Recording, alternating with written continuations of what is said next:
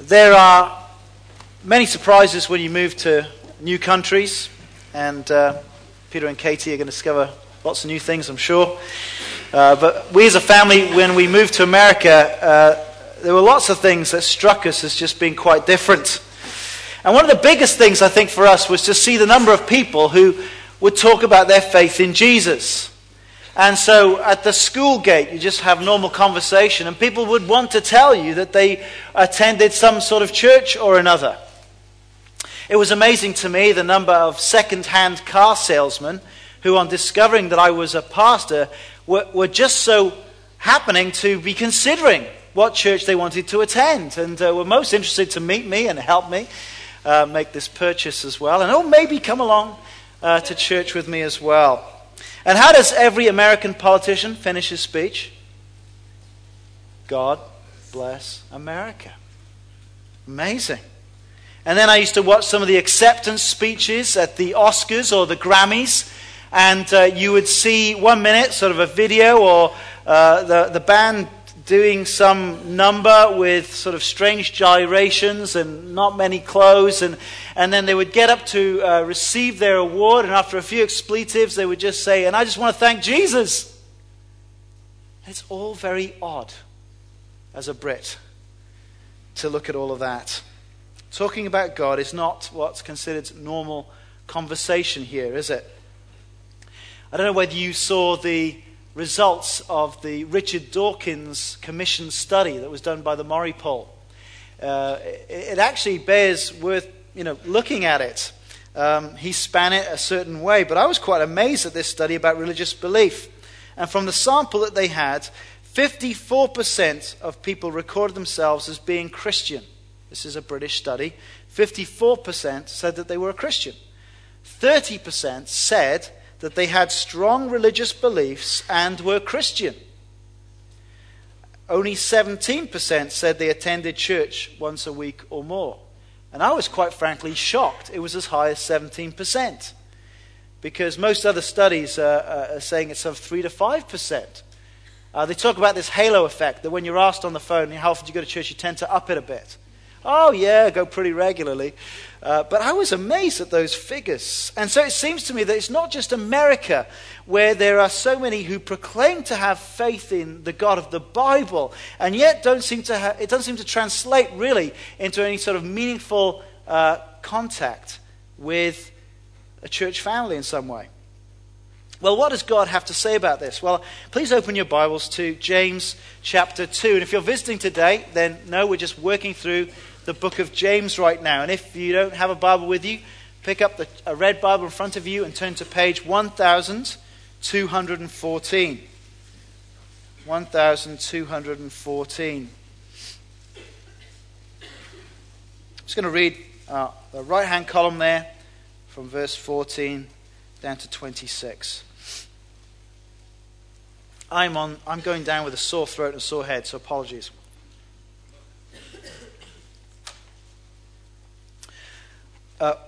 What good is it, my brothers, if a man claims to have faith but has no deeds? Can such faith save him? Suppose a brother or sister is without clothes and daily food.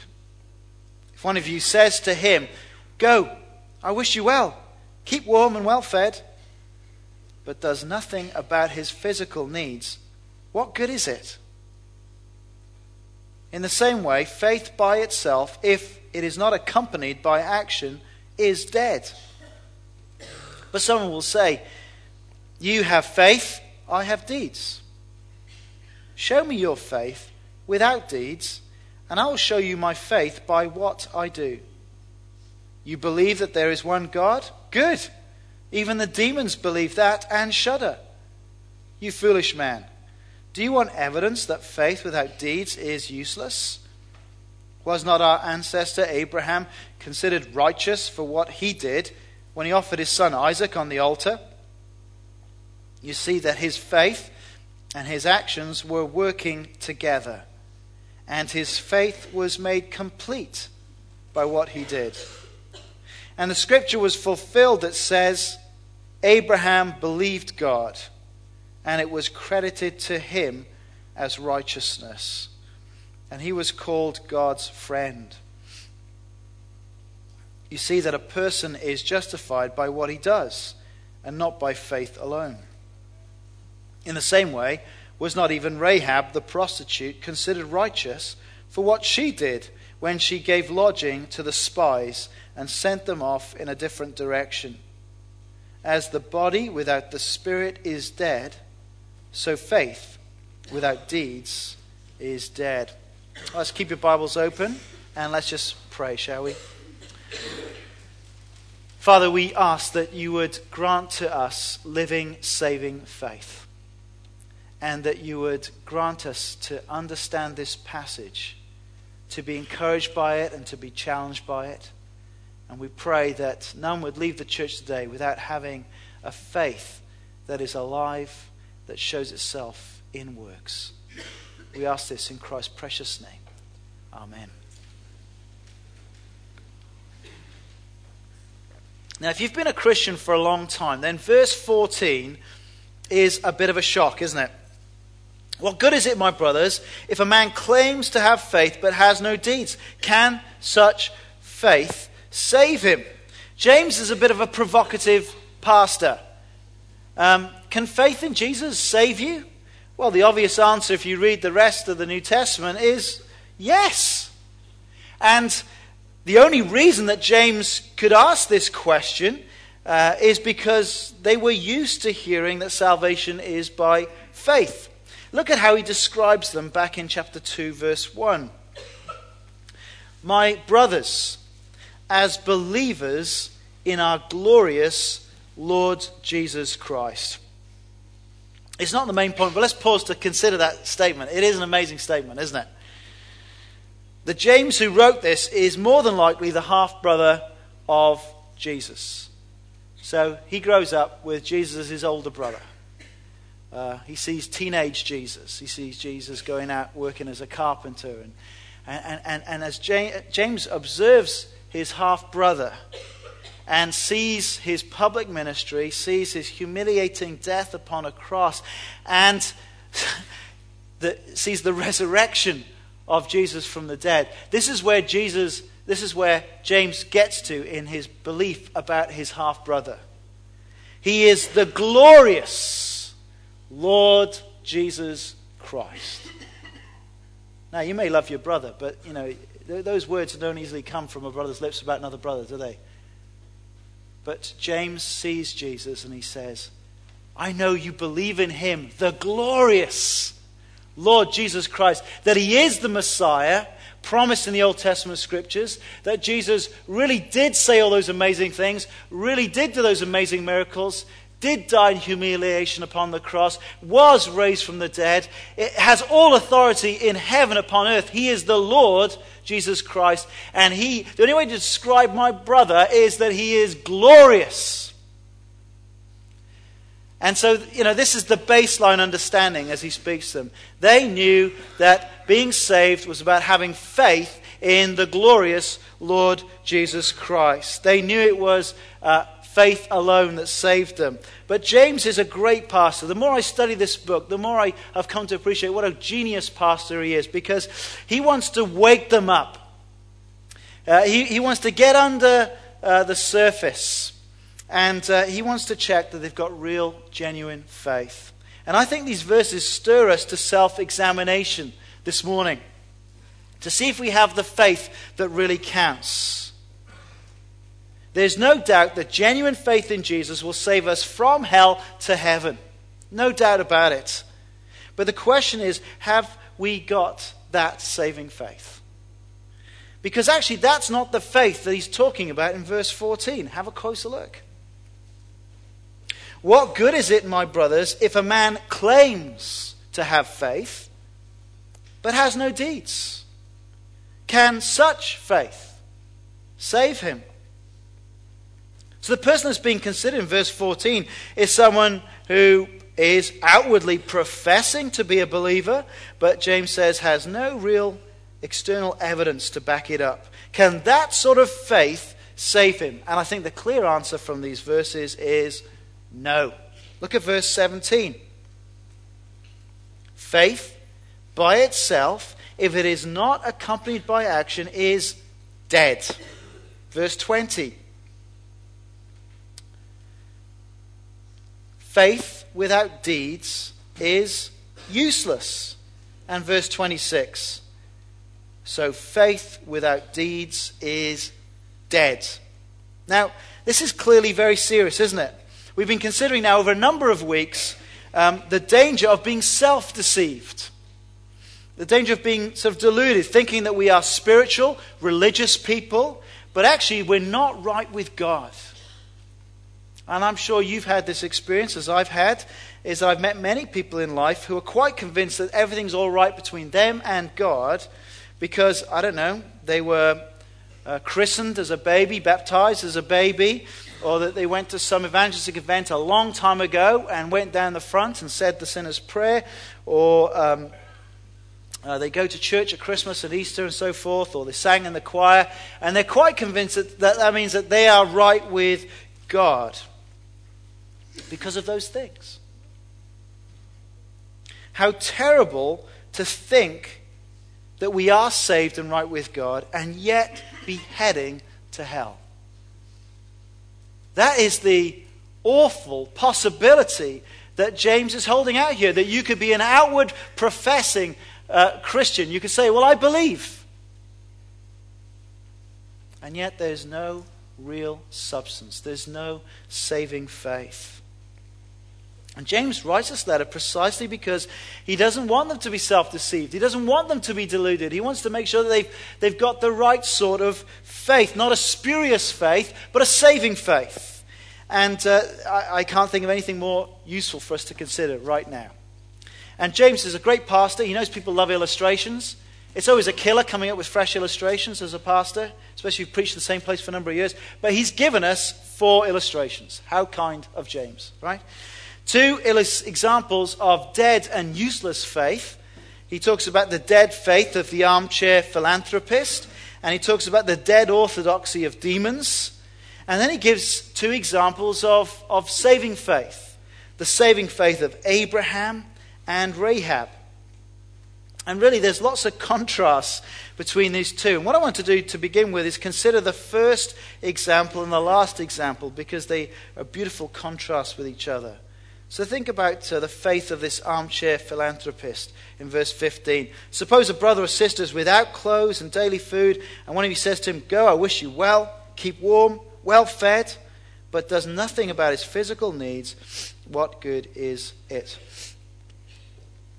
In the same way, faith by itself, if it is not accompanied by action, is dead. It's a simple illustration, isn't it? It's a piercing illustration. I mean, what good is it to say you're a Christian, to say you have faith in Jesus Christ, but actually have no practical concern for genuine brothers and sisters in Christ? Well, what good is that? What good is that for the hungry and cold Christian? No good at all. But that's not James's point. What good is that sort of faith to the one saying it? And then the answer is far more serious. No good at all. Pious faith talk with no practical care or concern for genuine Christians is a sign of a useless profession of faith. It's dead faith. It indicates, in fact, that we are not saved people, but instead that we're heading for God's judgment. Look back at verse 13. It's a very sobering verse. Because judgment without mercy will be shown to anyone who has not been merciful. This is exactly what the Lord Jesus taught in one of his parables. Do you remember? In the parable of the sheep and the goats. This is what it says in Matthew 25. Then he will say to those on his left, "Depart from me, you who are cursed, into the eternal fire, prepared for the devil and his angels. For I was hungry, and you gave me nothing to eat. I was thirsty, and you gave me nothing to drink. I was a stranger, and you did not invite me in. I needed clothes, and you did not clothe me. I was sick and in prison, and you did not look after me." they also will answer, Lord, when did we see you hungry or thirsty or a stranger or needing clothes or sick or in prison and did not help you? And he'll reply, I tell you the truth, whatever you did not do for one of the least of these brothers, you did not do for me. Very sobering. And the contrast to this sort of useless faith of the armchair sort of good wisher is Rahab. And look at verse 25. In the same way, was not even Rahab the prostitute considered righteous for what she did when she gave lodging to the spies and sent them off in different direction? Now, this is a big surprise, isn't it? Great examples of biblical faith. Well, let's pop into the brothel. Rahab, come to center stage. Rahab's occupation would not have suggested that here would be a great example of biblical faith. But that's what James does. It's quite breathtaking, isn't it? And we read from the Old Testament reading from Joshua chapter 2. It tells us of the spies that were sent out to spy the land for the Israelites in advance of the invasion. The king of Jericho heard, and he goes looking for these spies to kill them. But Rahab the prostitute takes these men into her house. She hides them. She sends these people away when it's safe. And she is an example of amazing faith. Listen to the words again of what she said. When we heard of it, our hearts melted and everyone's courage failed because of you. For the Lord your God is God in heaven above and on earth below.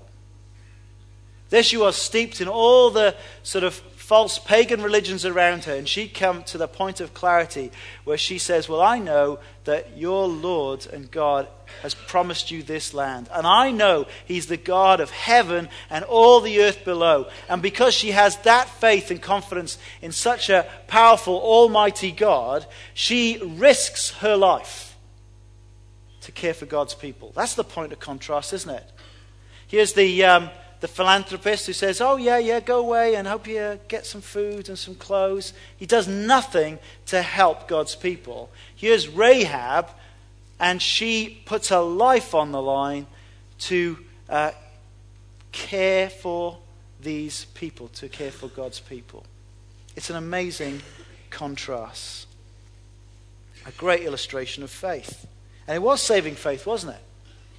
Because she put that red cord out of the window, and then when they came and marched around Jericho and the whole thing fell down, the only people that were saved was that area where Rahab and her household were met. Here's the point. Our faith in God will always be made visible outwardly by our care and compassion for God's people.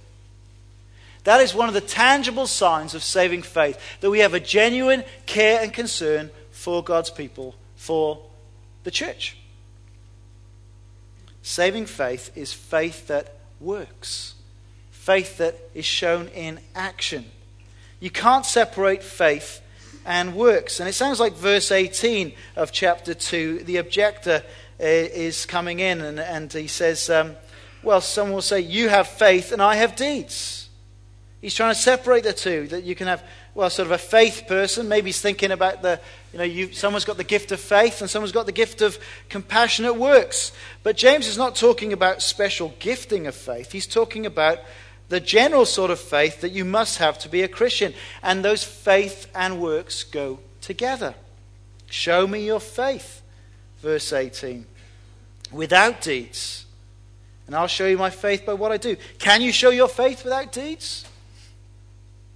It's not an organ in your body. It's not like we can, cut you open and pop out your faith on the table like a kidney and kind of examine it. No. It's like asking to see electricity without looking for evidence of light and heat. The reason you know the electricity is on and flowing is because you put the light switch on, the light comes on, or the stereo comes on. That's how you see electricity, and faith is like that. Saving faith is made visible by the reality of our works. Then he goes on to give another illustration of useless faith, the useless orthodoxy of demons in verse 19. It seems as if he's countering another challenge, as if someone would say, well, I can prove to you that I have saving faith because I can say the creeds. I have a good theological knowledge. I know the prayer book. I know the Westminster Confession. I've got good theology. And James sort of comes in to counter that, verse 19. You believe that there is one God? Good. Even the demons believe that and shudder. It's a funny thought, this, but the devil and his hosts all have thoroughly orthodox faith. They would get very high grades in theology exams. They know the truth about God, but all it does is it causes them to shudder. Now, if you're studying theology or a doctorate at New College, you should be very sobered by this. You can be very knowledgeable about deep doctrine. You can read all the great doctrinal thinkers down through the centuries and not have saving faith. In fact, there have been chairs of theology in universities who've been atheists. The faith of demons does not save them because they don't do anything about it. They won't repent. Now contrast that with the saving faith of Abraham in verses 21 to 24. So the orthodox faith of demons just causes them to shudder in fear of God. Well, look at him. Verse 23, Abraham. And the scripture was fulfilled that says, Abraham believed God, and it was credited to him as righteousness, and he was called God's friend. Saving faith produces friendship with God, rather than a shuddering fear because you won't repent.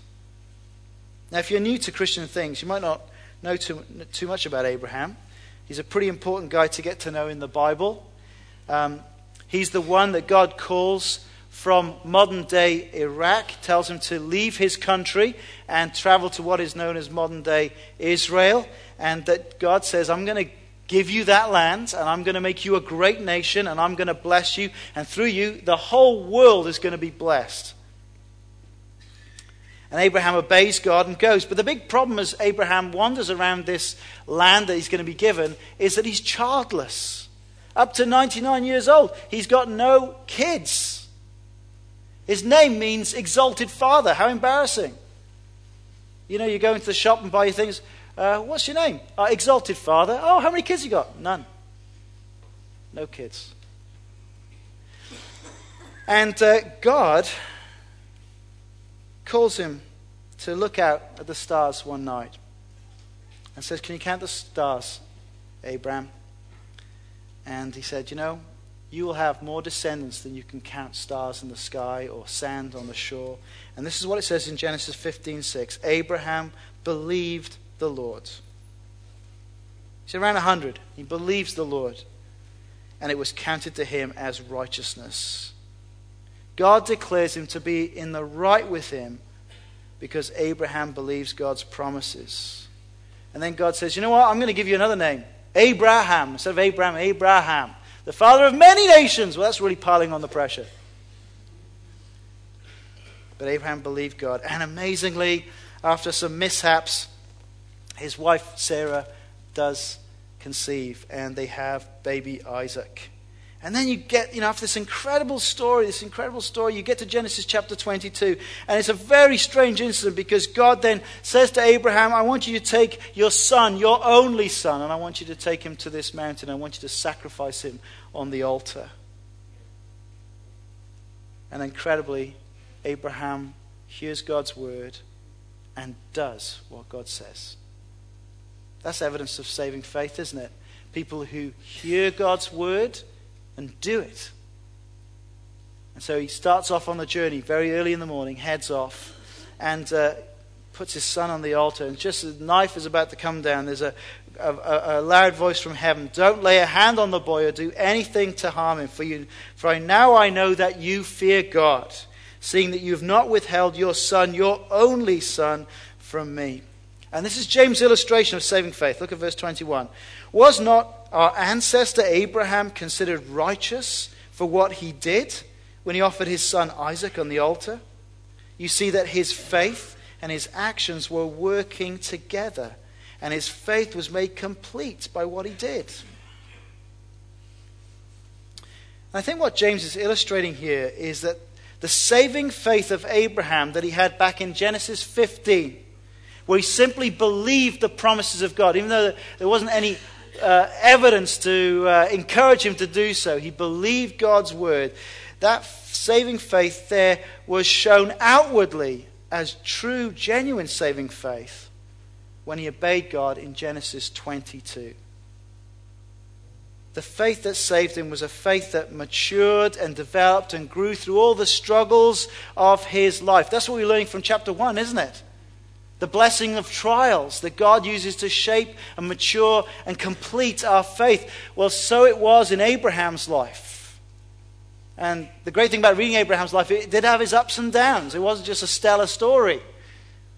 But he got to the place where he so trusted God that he was willing to obey God.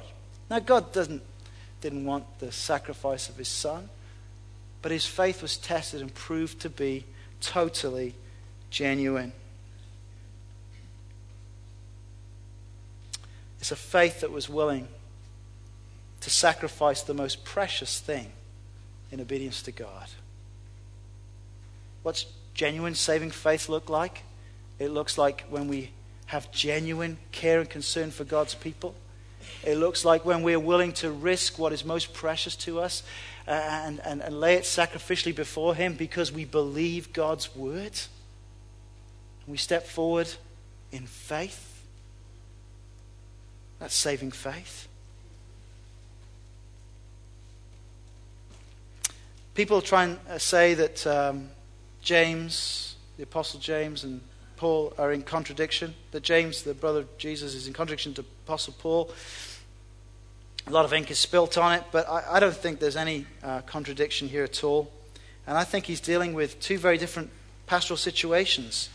I think Paul is dealing with the person who thinks that he's saved and right with God because of all their religion. Maybe this is the faith of the British as revealed in the Dawkins study. You know, well, I was baptized as a baby, so I'm a Christian. I was confirmed. I occasionally turn up for Christmas and Easter. Maybe, I give blood. I try and be a decent chap. And that means I'm all right with God. These are my works. And Paul writes to such a one and says, none of our works can save us. None of those good deeds are saving. It is only trusting Christ and his act of salvation that will save us. But James is dealing with a different pastoral situation. He's speaking with the person who claims to have an orthodox faith, but there's nothing to show for it. And perhaps, maybe my American friends will beat me up afterwards, perhaps this is more of the faith of some Americans, where they've got all the pious talk, all the Jesus talk. Yeah, I'd love to come to church with you and all of that. Listen to Christian radio and Christian TV. But it doesn't seem to have any impact on the life. There's a huge percentage of born-again Christians where it doesn't seem to have any tangible output on their life. Now, we can debate that later. These are just broad brushstrokes, you understand. And James would say to someone who outwardly professes to be a believer but has never laid anything down in risk before God, has never really shown any tangible love and concern for God's people, who doesn't really obey God's word, and he wants to say to them, don't kid yourself. Don't kid yourself to say just because you say you're a Christian that you are right before God. Verse 26, as the body without the spirit is dead, so faith without deeds is dead. Saving faith is the one that will give evidence. And I love the contrast between Abraham and Rahab. The contrast between the saving faith of a patriarch and a prostitute. It is extraordinary, isn't it? A man and a woman, a Jew and a Gentile, both have saving faith. I want to ask you today, here at Charlotte Chapel, would you examine your own heart today? This study this week has caused me to examine my own heart. Do you see evidence of saving faith in your own life? Is your life marked by sacrificial obedience to the Lord Jesus Christ? Have we ever made sacrifices in our lives because of our faith in Christ? Is it marked by the way that we risk our life for the sake of others? We put ourselves out for the sake of brothers and sisters in the Lord who trust the Lord Jesus Christ? Is our life marked by this warm, genuine love for God's people and His church? Now, if the answer is no, then the thing to do is not say, well, I'm going to try really hard to do these good works. That's not the point. If the answer is no, what you need to do is come to this glorious Lord Jesus Christ and repent of your sin and ask Him to forgive you. Ask Him to change you.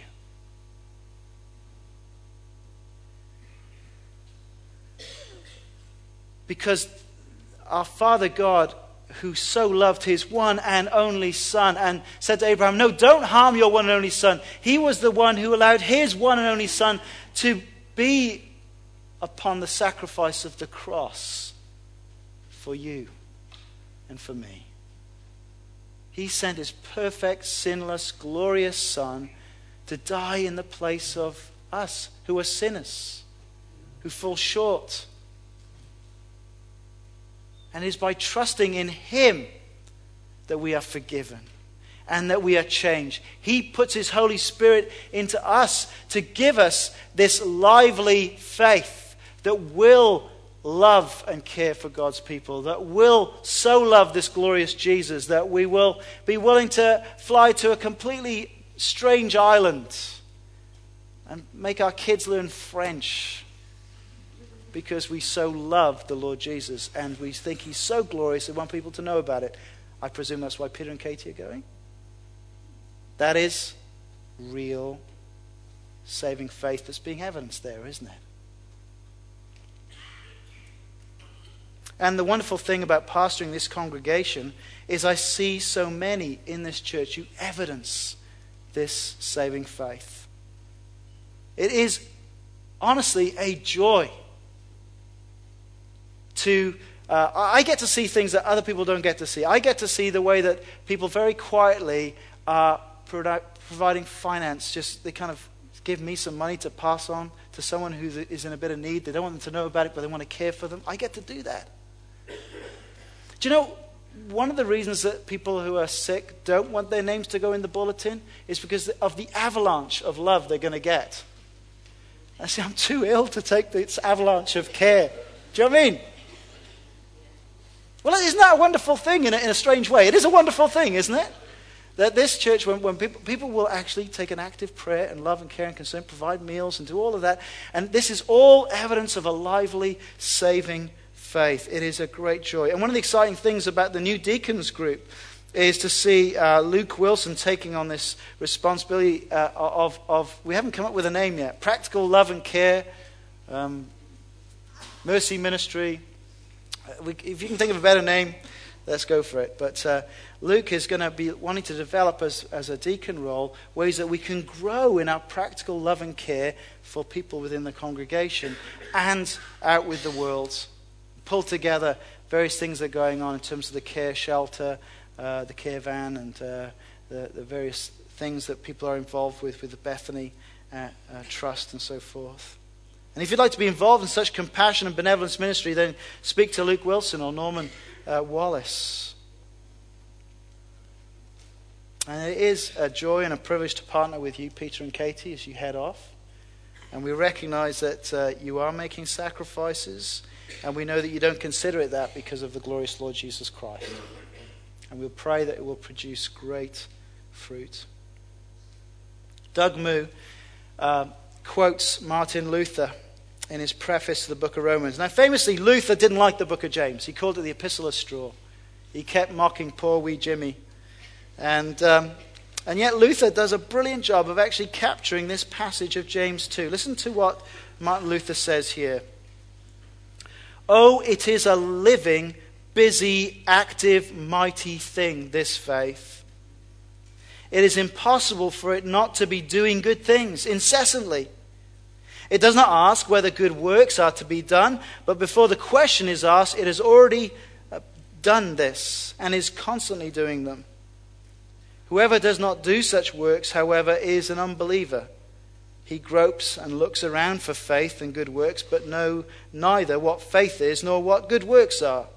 Yet he talks and talks with many words about faith and good works. Let's pray.